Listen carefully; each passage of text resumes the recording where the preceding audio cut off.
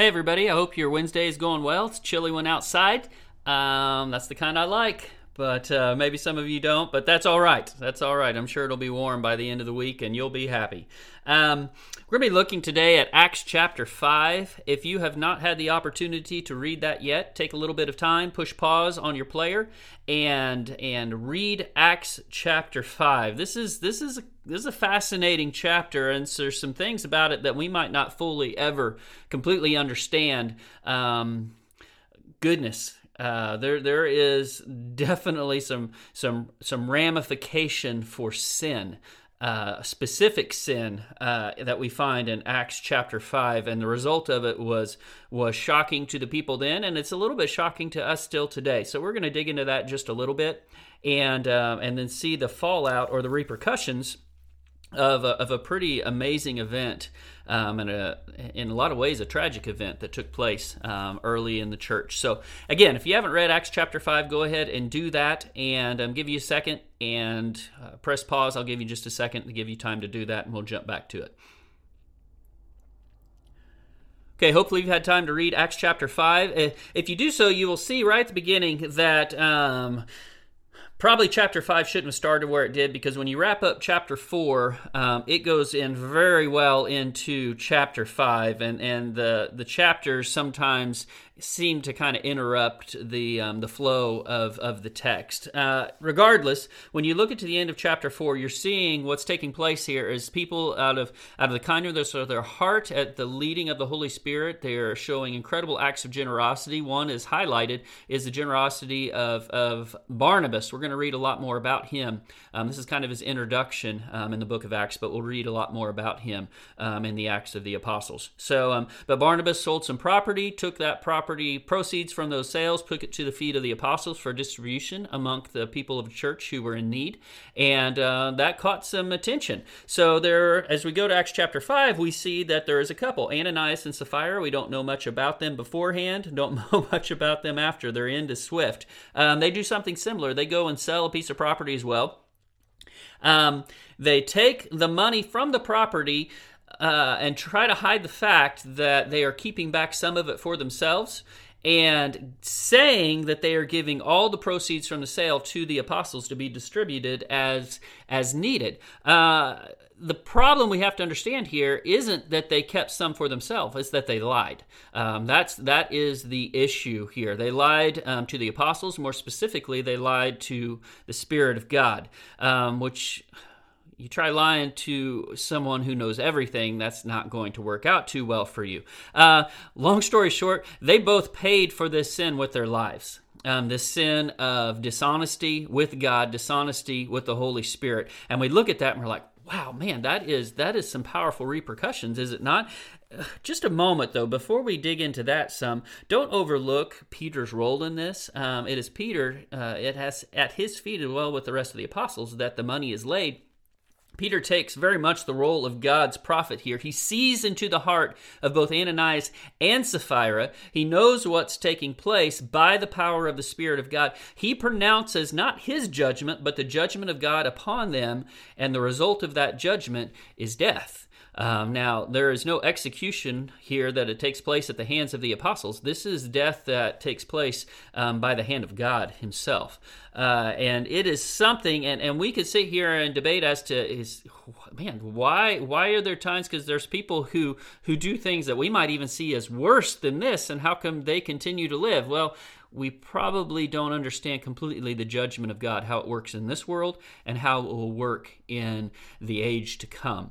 So, now a result to this is there is a great fear that comes over the whole church. You see that in verse 11, and that's kind of that is very much to be expected with an event like this taking place. And that is followed in verse 12 by something else. It says, at the hands of the apostles, many signs and wonders were taking place among the people, and they were all with one accord in Solomon's portico, which is part of the temple. And here is the interesting thing. What you have here is fear and wonder. And that is an incredibly powerful combination. And the result of this and the work of God through His Spirit and through the apostles and the rest of the followers now of Jesus is the number of those believers is continuing to grow. And there is fear amongst even those who aren't becoming followers of Jesus. Take a look at verse 13. It says this: "None of the rest dared to associate with them meaning the apostles. However, the people held them in high esteem. And all the more believers in the Lord, multitudes of men and women were constantly added to their number." So the church is growing by leaps and bounds, and that once again catches the attention of the religious hierarchy in Jerusalem. They are jealous. They see what's taking place, and the result of this is they arrest Peter and John. We see this happen again. It's happened once. Now it's happening again because they told Peter and John not to preach anymore in the name of Jesus. Of course, Peter and John continue to do so. So we see opposition take place. Now, this is kind of interesting to us. You see that there was sin taking place through Ananias and Sapphira, and God put an end to it immediately. And the question might be, why did God not put an end to the opposition? He could have. I mean, every member of that Sanhedrin could have breathed their last if that was God's desire. He is God. Here's the thing, though. We're going to see in the chapters to come that God would use this persecution to disperse His people and spread the message of the gospel. So throughout all of it, God is in control. All right, so all this being said, we have this opposition. Once again, Peter and John find themselves in front of the Sanhedrin, the religious high council, the religious high court there in the temple in Jerusalem. And once again, Peter does not hold punches. He just tells them, "You're the one who killed Jesus. He is alive, and it's through Him that forgiveness of sins is available." This absolutely infuriates the council, and they are at wit's end. I mean, they are ready. I mean, it says in verse 33 that they are cut to the quick and they wanted to kill Peter and John. Well, then we see a man by the name of Gamaliel kind of take center stage here for just a second. First of all, Gamaliel was the grandson of the great teacher of the law and interpreter of the law, Hillel. Pretty important names here we're talking about in Jewish religious history. Now, Gamaliel was held up in the eyes of most people as a Pharisee of Pharisees. This guy, he lived a moral code, and he had a righteousness that a lot of others aspired to but did not reach. Not only that, this Gamaliel, not only is it the wisdom that he has. One second, the beeper's going off.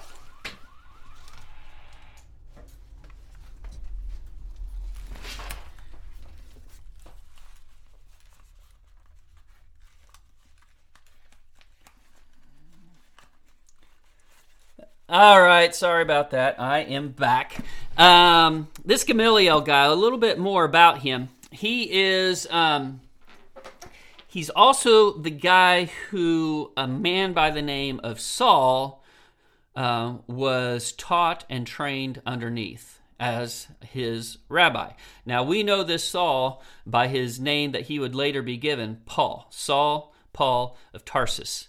Okay, there's a reason why Paul was so sharp, and the reason for that is because he trained underneath the teaching of Gamaliel. So Gamaliel speaks up, and he gives some words of wisdom that would have been really, really good for the Sanhedrin to know and to abide by. And they might have done it kind of, but they did not do it to the extent he told them to. So take a look at verse 38. This is Gamaliel speaking up. And he says this. He goes a little bit of recent history about people who tried to lead rebellions, and those rebellions were crushed. And this is what he says. "In this present case, I say to you, stay away from these men and let them alone," meaning John, Peter, the rest of the apostles. He says, "For if this plan is the action of men, it will be overthrown. But if it is of God, you will not be able to overthrow them, or else you may be even found fighting against God."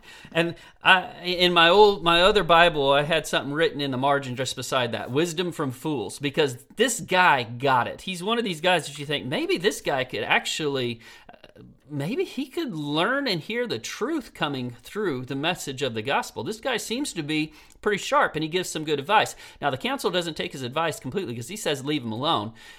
They take Peter and John. They'd put them outside for this little powwow conference that Gamaliel had the rest with the council. So they bring Peter and John back in, and they have them flogged, and then they release them. Now, here is another amazing thing about this chapter we do not want to overlook, and it's this. As Peter and John, once again, warned not to speak any longer in the name of Jesus, and this time physically punished for it, they leave, and they leave feeling grateful, rejoicing that they had been deemed worthy to suffer for the name of Jesus Christ. I mean, wow. What an incredible attitude, an attitude that is so contrary to everything that this world abides by and believes in. And it is an attitude that only comes by the power, the influence, and the strength of the Holy Spirit. So, quite a chapter. There's some amazing things happening there. Next week, we'll take a look at chapter 6. And we're going to see a little bit into the practical life, day-to-day life of the apostles and the church. As the church is growing, it's creating some issues. Those are growing pains, all right? And those are good pains to have. So as you look at chapter 6, I would encourage you to read it a few times before we come back together next Wednesday. And then we will dive into it. So again, thank you so much for joining us today. And you have a good rest of your Wednesday and the rest of the week. Thank you very much.